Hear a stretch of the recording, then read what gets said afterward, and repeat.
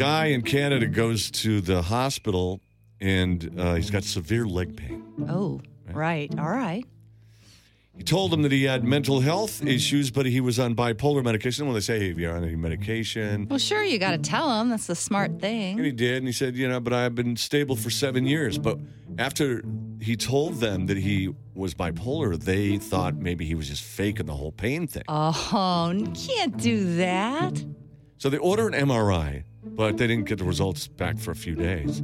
But they totally thought he was faking it. So they just discharged him and said, hey, go home. We'll let you know what the, they didn't give Out him of here, dude. They didn't give him any medication to treat him anymore for his severe leg pain. Okay?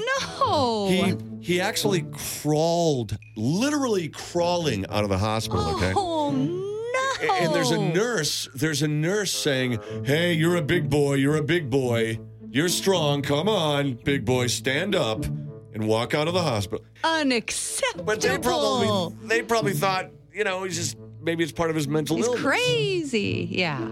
Oh, that's awful. He was later diagnosed with Guillain-Barré syndrome, a disorder which the immune system attacks the nerves and causes pain. The hospital is deeply troubled by the incident and said those involved will be dealt with accordingly. Well, good. Hospital, someplace you're supposed to go to for help. It's not funny. No. I mean, the poor guy, he's got unbelievable leg pain. Yeah. Here's the thing.